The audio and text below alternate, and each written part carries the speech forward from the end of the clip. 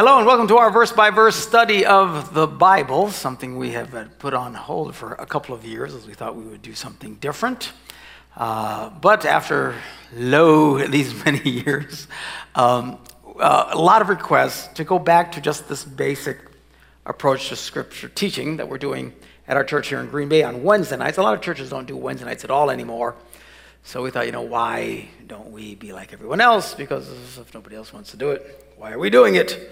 But it turns out that people were enjoying it, and not just in our own church. And a good evening, by the way, to those over in Appleton and Stevens Point, church family over there. But a lot of people all over the country. I've been getting emails, more and more emails of people who say, we've been watching this, and we were so sad when it came to an end, and we're homeschoolers, and you're our Bible teacher for our kids at home, and people have been listening to these teachings and going back and listening to them 2 or 3 times in a row, which is stunning. I wouldn't listen to me that much. But anyway, so we thought, let's do this again, and we'll see if we don't have to be like everybody else, and as long as people are getting benefit from it, we're going to continue. Now, where we left off, basically, was this. When we came in and started this, we started at Genesis. And if you've missed it, I presume you get this online. It's where everybody else is. So all these teachings from Genesis all the way through. We went pretty much verse by verse through all the important parts. Well, they're all important, but the parts that were really relevant to us as Christian believers. We skipped over big chunks of, the laws of Moses, Leviticus and all that stuff. If you're having a hard time sleeping, read that stuff. But all the major events from Genesis and all the way through, and we came to Israel being how they got to Egypt, and then how God brought them out of Egypt with Moses, and how from there they went into the promised land, conquering the promised land that God had given them. And it was really for 2 reasons. One was to fulfill God's promise to Abraham, Isaac, and Jacob, but also to bring judgment. The Bible is very clear. He was bringing some serious butt-kicking to these pagans. And you say, why would we do that? It's hard for us to relate to in our culture today, but these people were extraordinarily evil. These people, they would sacrifice their own children to deities and stuff, and the violence and stuff that if we got a picture of the way they were and what they did, it would very much change your perspective. Actually, it's a great movie. I can't think of the movie, but it's a Mel Gibson movie of when what the Aztecs were like in South America. Anyone remember the name of the movie? Apocalypto, yes. And we always get the picture from secularists that it was so sad that the Christians from Spain came over, the conquistadors and stuff like that, and just destroyed this wonderful natural culture and stuff. And what was great about the movie, which was obviously not a big fan of people who think the opposite of that, was they actually pictured what that culture was like. And if you want a good picture of the kind of culture that God would step in and smash to bits, rent that movie, because it's a freaky deal, and it's quite horrifying. And and finally at the end, when it got to the end, they saw the conquistadors, and we're like, finally, someone could come. And of course, people are retelling history. The conquistadors were bad, and Americans are bad, and everybody's evil, and we should have let everybody be their own thing. We really lose the context. These people were, in many respects, liberators. I know it'll go against some of your heads, but for what it's worth, certainly this was the case in this land. They were horribly wicked people, extremely violent. It was a very destructive culture, and God had it up to here and used the people of Israel to come in and wipe them all out because it was awful what they were doing. And by the power of the sword, subdued the land, and then they were there. So they went for a while, and they were under the rule of just judges, God raising up people. God wanted to be their king. Look to me for your answers. Finally, the children of Israel wanted to be like everybody else because everybody else had a king. And God said, you don't want a king. Trust me. You don't want a king. The kings will really impose their will on you and take stuff from you and the taxes and everything. But they said, no, we want a king. We want a king. So finally, God gave them kings. And the first one was Saul, And then David started out good enough, but they really went to the toilet much past Solomon after that. It was pretty bad. And it was very rough. And we went through 1st and 2nd Kings. And we were looking at all these kings and how the people were losing their focus from God. And the kings were, most of them, horribly wicked men that did very terrible things and insulted God after all the things that God had done for them. I mean, you look at the Exodus story and God bringing them out of Egypt and all the incredible miracles he did. And so after all that, these people got there and they basically thumbed their noses at God and were more interested in the pagan culture in which they lived. And quite frankly, we have that problem to this day. We enjoy our Christian culture, but then people seem to be drawn to what the secular people are doing and what the pagans around us. And we oftentimes try to adapt pagan concepts and ideas into our Christian faith. It usually doesn't end very well, something the church has had to struggle with for some 2,000 years now, and we still struggle to this day, railing against making sure that we're in the world, but we're not of the world and not polluted by the world. So that's the thing. Well, these people got totally and completely polluted, and the Bible says they started acting like the heathens, and they were worshiping these stupid gods and stuff, and they were sacrificing their own children into the fires and all kinds. It was just, and God kept warning them, you better stop it, because if you don't stop it, I'm going to kick your butts, and I'm going to squish you like a bug. And now much of the Old Testament, if you look at a lot of these prophets and stuff that you read, Amos and all these different guys, and even some of the bigger ones, Isaiah and stuff like that, were all during this time. And they kept warning them, stop it! Because God is going to bring judgment. And they spoke in contemporary terms of the day. It's actually rather difficult to read some of those prophets and understand what they're talking about at the time. You just have to put it in context. And it's great. If you go online, you can get one of these timelines of the Bible and see where these events took place, oftentimes lining up in the book of Kings. And you can actually read the book of Kings and then read the prophet and kind of get a sense of what's going on. It's kind of a difficult reading, but they were yelling about what was happening of the day. Rest of the day, God was warning them about the judgment to come in no uncertain terms. Even us, I mean, you read that stuff, you may not understand everything they're referencing to about Edom, this and that, and all these different things, but you get the sense this is not good. God is torqued, and he's really warning them there's going to be some serious judgment. Finally, after hundreds and hundreds and hundreds of years of this nonsense, God can't take it anymore. And finally brings the hammer on them and brings the Babylonians and wipes out Jerusalem and basically crushes the nation and sweeps them away into captivity. And you can imagine how horrible that was. And it was every bit as horrible as you can imagine.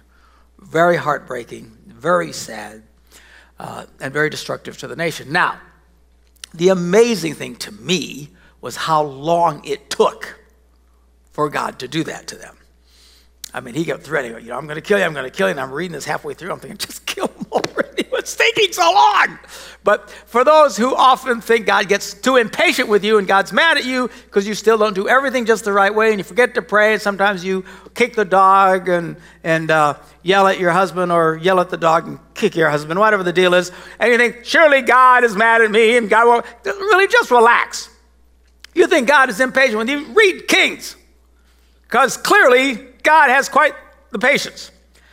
Then you say, well, what about when God get mad at so-and-so, Moses or whatever, different things. Oftentimes, where you saw the most immediate judgment of God is when God himself, as close as could be, through an angel or a burning bush or something, would show up and talk to somebody, and they dissed God, which actually Moses did. God almost killed him for it. He said, wow, I better be careful. God's going to kill me. No. It's one thing for us, by faith and listening and reading and stuff and doing our best. Paul said we look through a glass darkly. It's kind of hard to see what's really going on spiritually most of the time for us. We live by faith and all that stuff. That's one thing.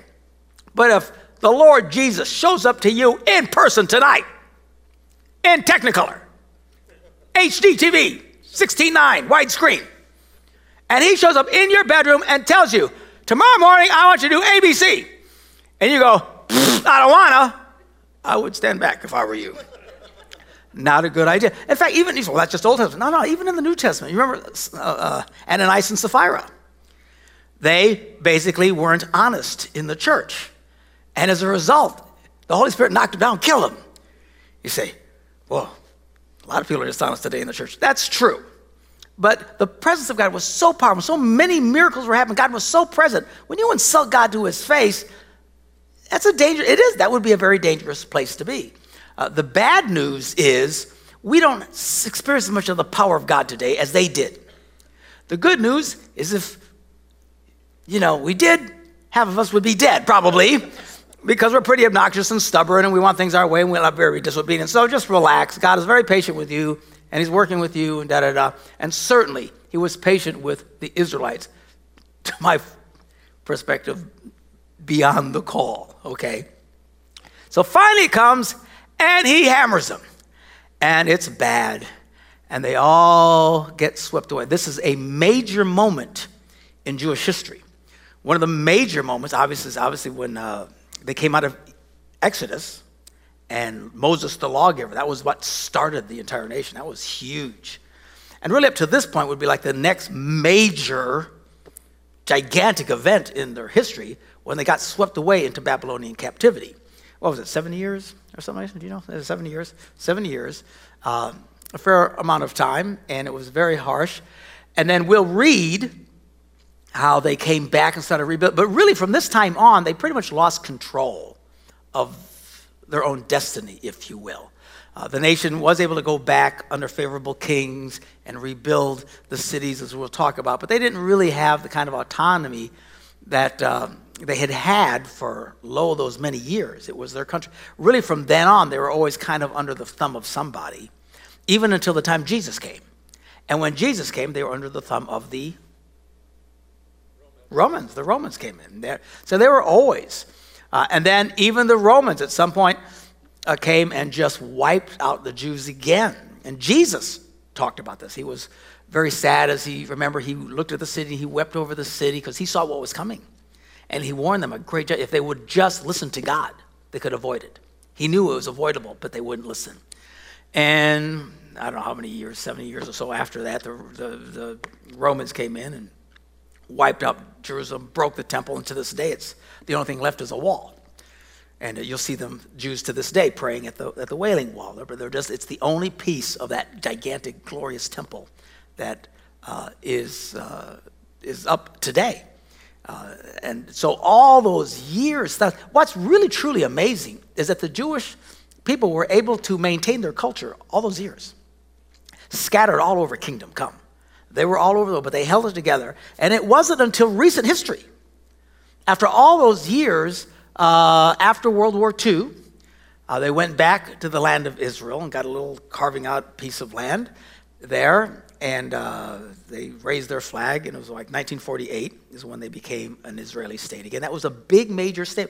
It was the first time since this that we're about to read that they had their own control of their own destiny again. We're talking a long time. This recent thing of the Jews going back and now controlling their own destiny, we're talking a major chunk of time here. It's massive. So it's really huge. And that's why so many people who study the Bible are convinced that this is a sign of the last days. The last days could be, well, according to the New Testament, the last days started 2,000 years ago, but in the greater scheme of things, these are the last days. Well, let's really get to the end now. Now, it could still be a couple hundred years. I don't know what the deal is, but whatever event, at some point, this all comes to an end. And that's one of the major signs. And that's when the Jews came in, and all the Arabs and Palestinians and stuff have hated them ever since 1904, hated their guts, and have tried to wipe them off the face of the earth on several occasions. There were 2 or 3 major wars where they were outnumbered, incredibly outnumbered.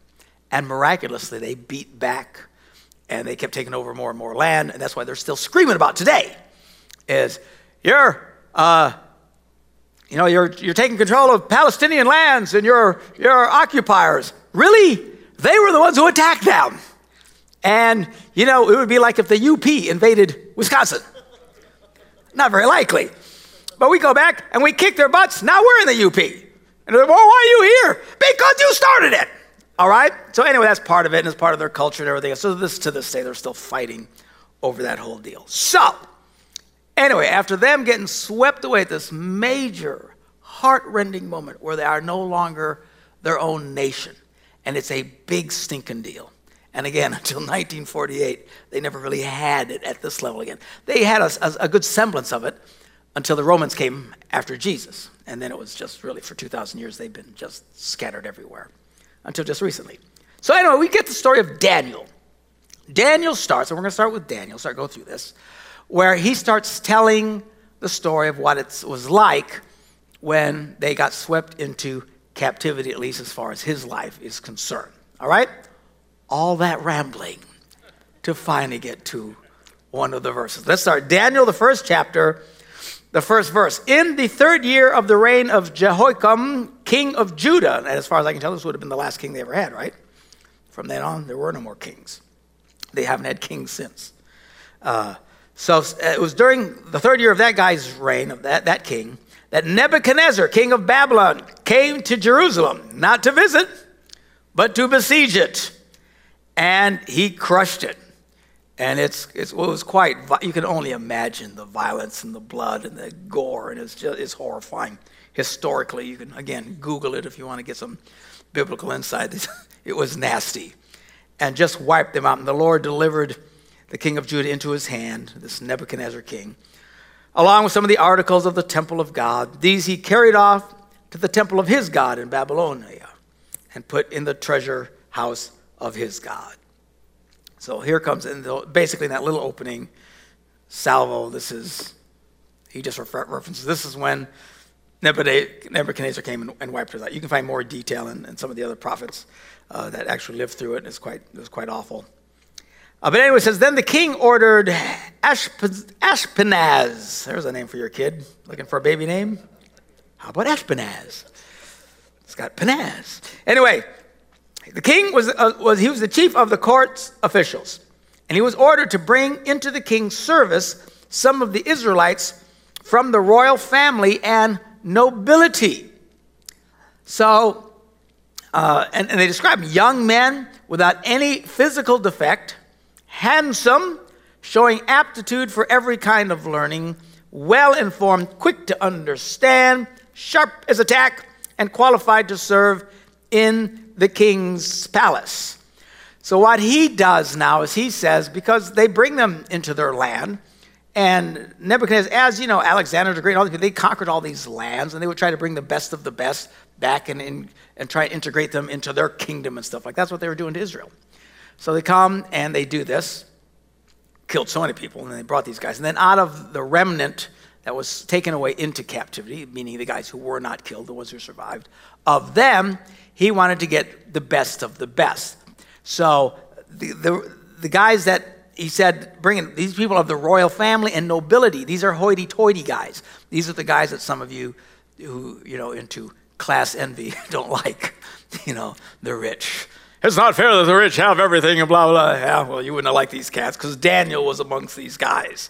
The reason they got picked is because they were from these noble, successful families, and they tended to be treated with a little bit more class and respect than everybody else. It's not fair. Welcome to life. Life is not fair, but this is working for Daniel. And apparently Daniel is quite the cute little boy or young man. He's not a boy. We're always talking about little boys. They were men. They were good-looking guys, no physical defect, and handsome, like looking in the mirror, So I mean, these were like, yo mama guys. And you have to understand, of all these people, of all their kingdom, to go select 4 guys, you're going through a whole bunch of people to find the best of the best. So these are the smartest, the most educated, the most skillful, the physically healthiest, and the best stinking good-looking that they could find. Because they're going to come serve the king, and the king didn't want to be around ugly people, apparently. So I would have never made it. I don't have the pizzazz. So these are the good-looking boys, and they find 4 of them. They're really sharp. These are the smartest kids in the class. So just to give you a picture, that Daniel and these guys were the creme de la creme. These are the hoity-toity boys of the Israelites that came to Babylon in this captivity. He said, you're supposed to find these guys. And his instruction was, they were supposed to teach them the language and literature of the Babylonians. Why? Because it would be like again, we invade Mexico or something. We bring the Mexicans, we don't do that kind of stuff, but, and the first thing we're going to do is we're going to force them to learn everything about us, and, and we're the conquering nation, now you got to be like us, and blah, blah, blah, blah, blah. Okay? So, the king assigned them a daily amount of food and wine from the king's table. Now, this is of no small deal.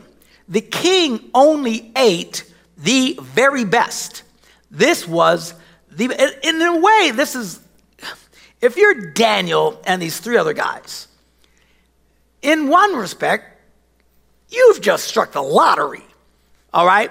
Because while they've destroyed everything and brought everybody back, and who knows how everybody else is suffering, you now get pulled in.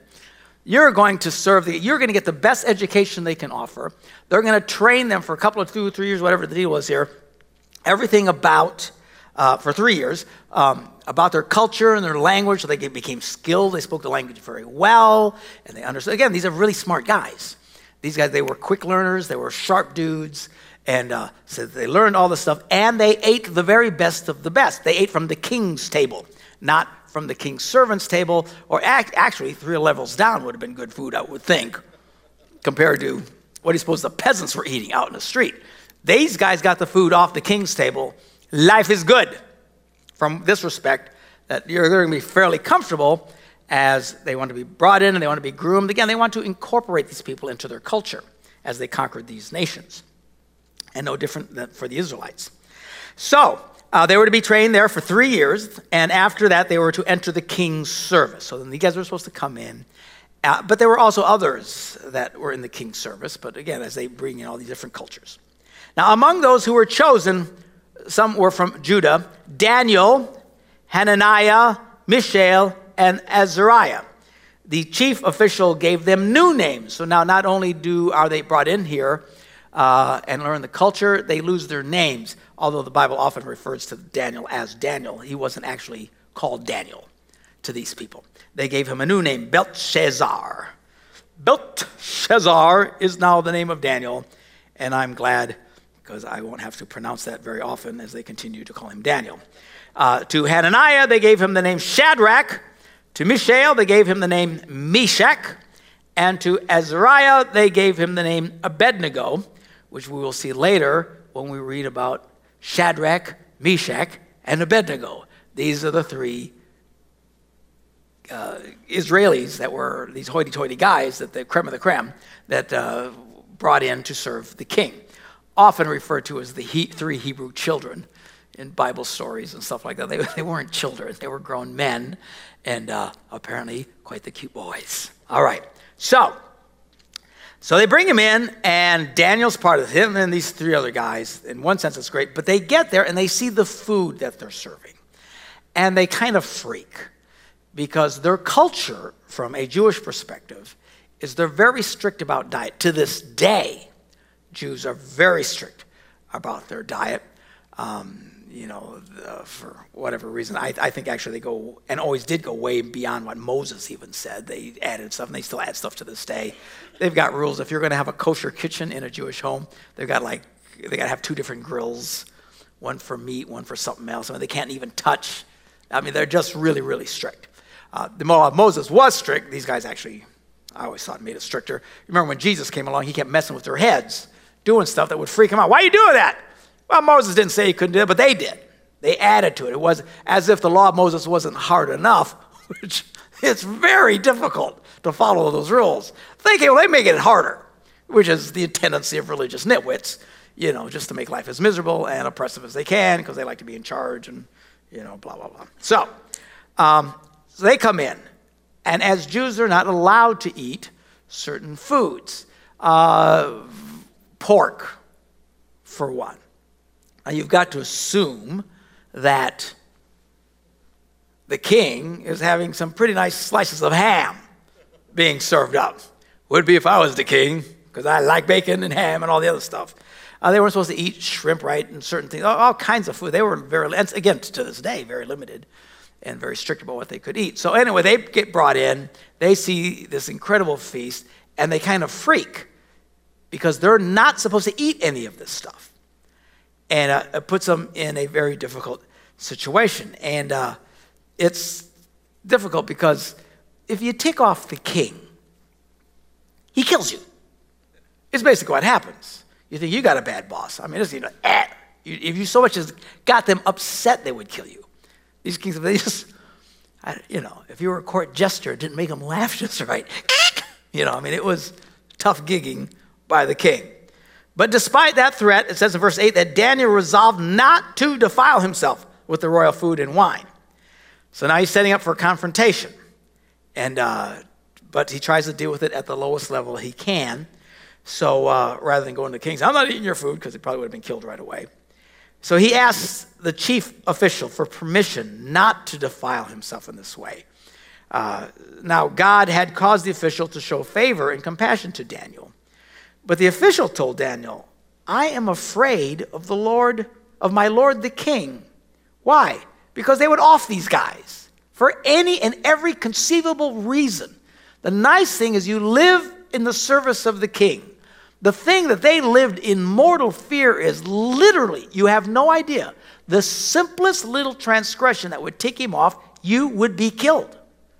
And this guy knows, and he starts talking about it. He says, I'm afraid of the Lord the king, who's assigned your food and drink. Why should he see you looking worse than the other young men? The king would then sit down and discuss to me why you guys aren't looking as good as you should. Is that what it says? No, the king will have my head because of you. And he's not exaggerating. This is the way they lived. So this guy freaks. You want to not eat the good food, the best food that we have, because remember, they are just one of all these different guys that served at the king's pleasure. So they're supposed to be brought to them, as healthy and the best bred and well-educated that they possibly could be.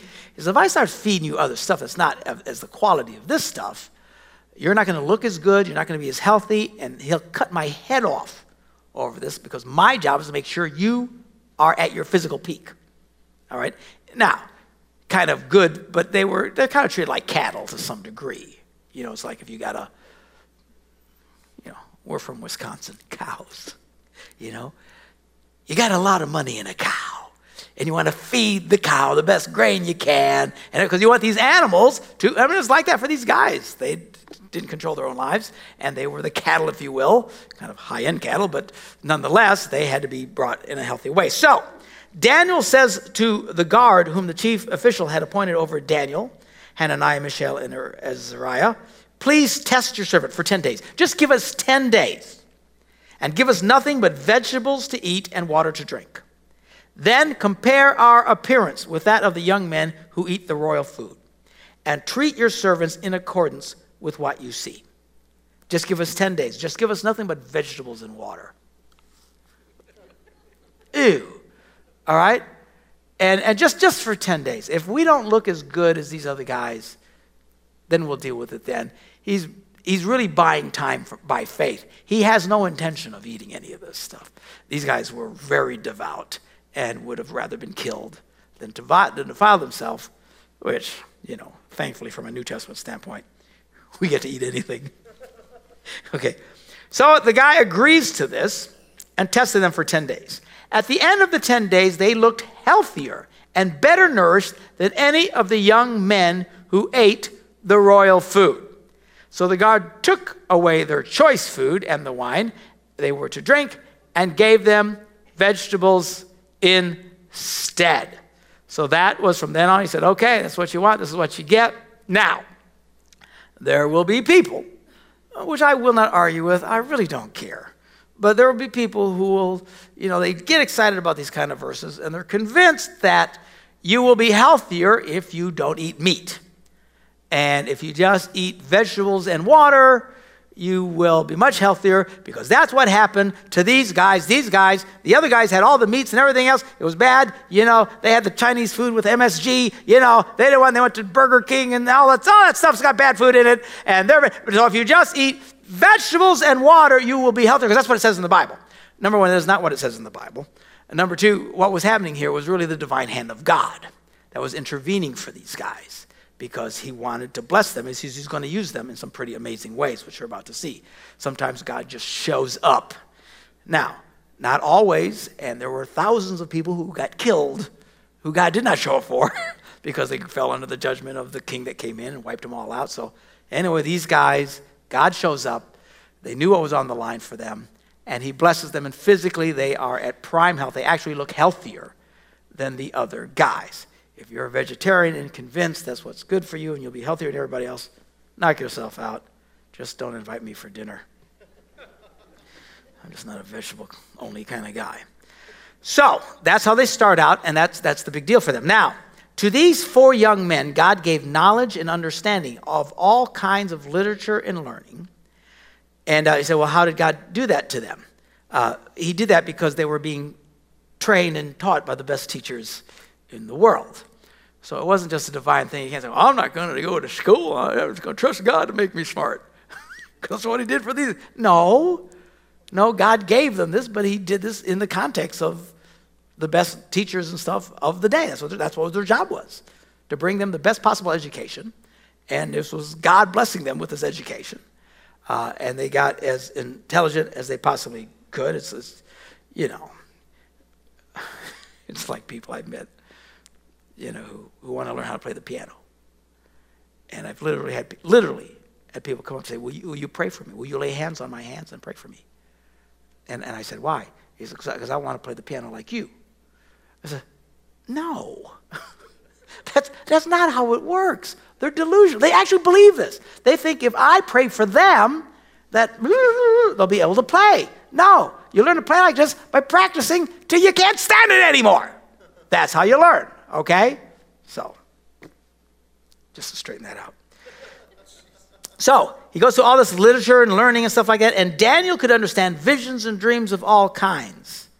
They really sparkle. At the end of the time set by the king to bring them into his service, which was 3 years, the chief official presented them to Nebuchadnezzar. The king talked with them, and he found none equal to Daniel, Hananiah, Mishael, and Azariah, even though that's not what they called them. So they entered the king's service. So after, what they basically did is they trained these young men as you would a thoroughbred. And after all the training and stuff, then they brought them to the owner, the master, if you will, and then he checked them out. The king is impressed. Again, at this point, first of all, they were really smart guys in the first place. By the command here, they're supposed to find the smartest of the smart, the best hoity-toityest people they could from this nation that they came and conquered. These were the guys.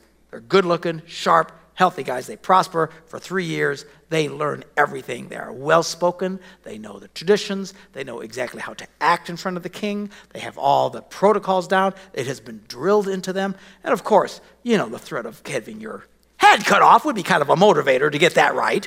But that's what they did. And so, but the king meets with these guys and he goes, I like it.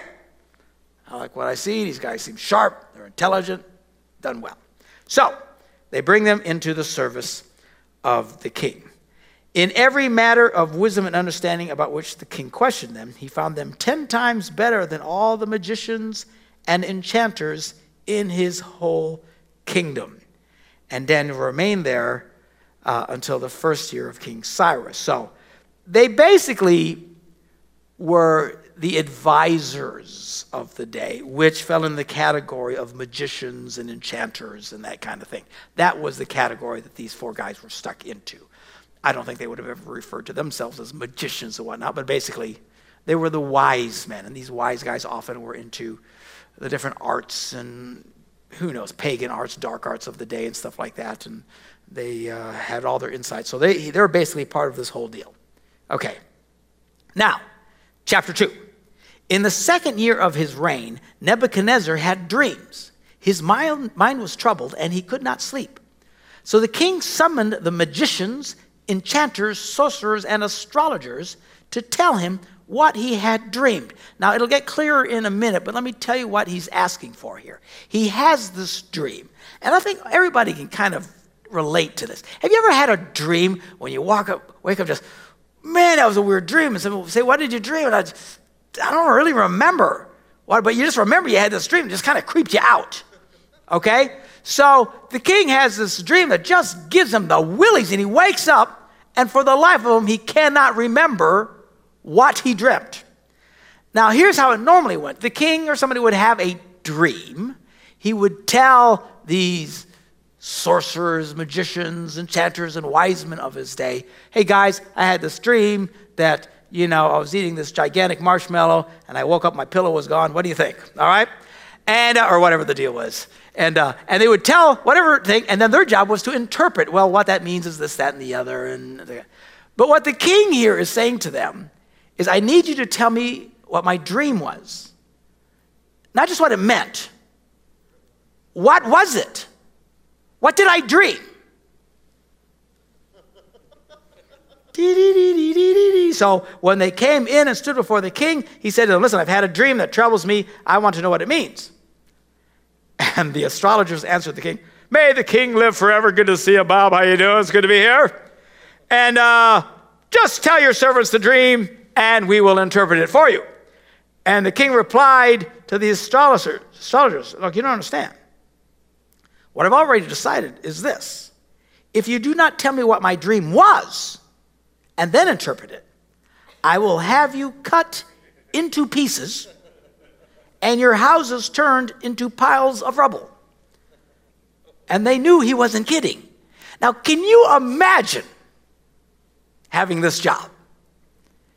Life is kind of good because you're above all the other poor saps out there who knows what they're doing for a living. You get the nice gig, you get the nice food, you get the nice house. Okay, everything's good. You got kind of a higher position than everybody else. The king calls you in. Tell me about my dream. Well, describe it to us. I don't know what it was. Tell me what it was. And you better pay attention because I've already decided that if you can't tell me what it is, I'm going to kill you, cut you into pieces. This is a disconcerting moment if you're one of these guys.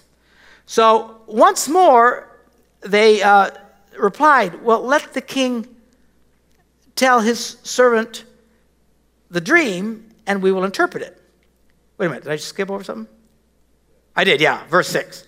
After burning your house into rubble, but if you tell me the dream and explain it, you will receive from me gifts and rewards and great honor. So tell me the dream and interpret it for me. So he's kind of like giving them incentive. I would think just being chopped into pieces would have been enough incentive for me. I don't really need your gifts. I appreciate it, But he says, look, I'm not an unreasonable man. All right? I'm a nice guy. I don't want to be thought of as a jerk. Tell me what it was, and I'll give you all kinds of good stuff. You done? I'm going to chop you into pieces. Okay, so these guys freaking. That's when they said in verse 7, well, let the king tell his servants the dream, and we will interpret it. And the king answered, I am certain that you're just trying to gain time. You're stalling because you realize that this is what I have firmly decided. If you do not tell me the dream, there's only one penalty for you. You have conspired to tell me misleading and wicked things, hoping the situation will change. So then tell me the dream, and I will know that you can interpret it for me. Well, these guys are freaking out. Clearly, this king is a complete nut job. He actually becomes a nut job, doesn't he? Literally, yeah. God has a way of humbling people. Wait to see what God does to this jerk. It's highly entertaining. All right? But anyway, at this point, you got to wonder, this guy has lost all the marbles in his brain.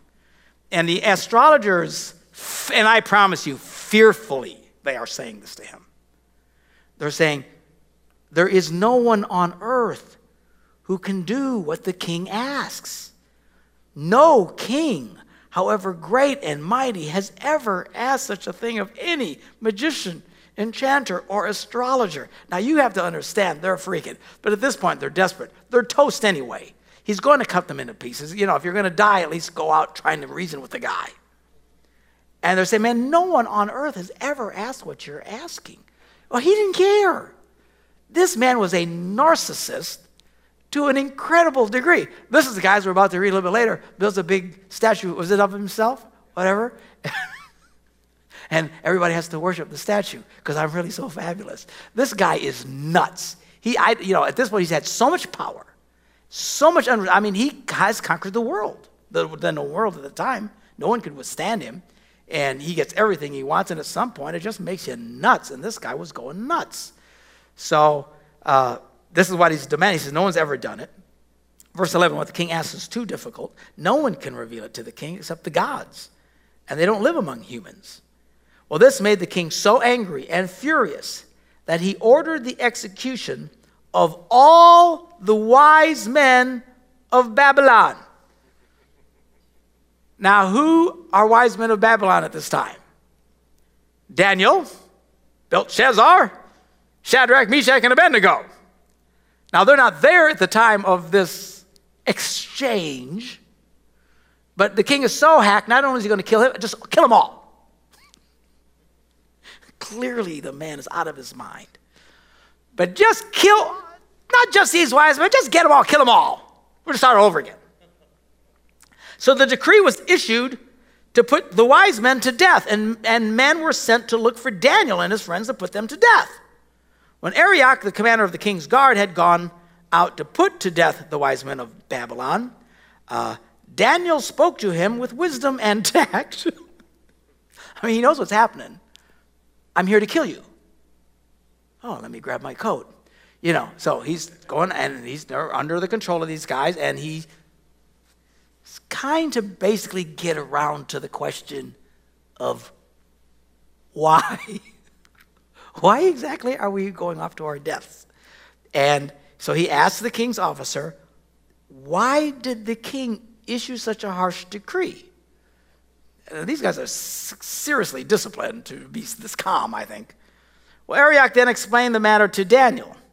And at this, Daniel went into the king and asked for time that he might interpret the dream for him. Okay, so now next week we'll pick it up here. And we're going to see what happens. He and his buddies are under the threat of death. They're all going to die. Horrible deaths, all of them. And the king, he's just an irrational psychopath that eventually completely loses his mind and lives like an animal for 7 years, which we'll see as we go later into the book. So this guy is just a nut job of astronomical proportions. Daniel and his buddies get huddled off. They're off to take him. He's just going to kill them all. Why? Well, no one can tell him the king. So Daniel goes and asks of the king, just give me a little bit of time, and I think I can do it for you. Well, this is pure faith at this. We're talking about stalling for time. So this is what he's doing.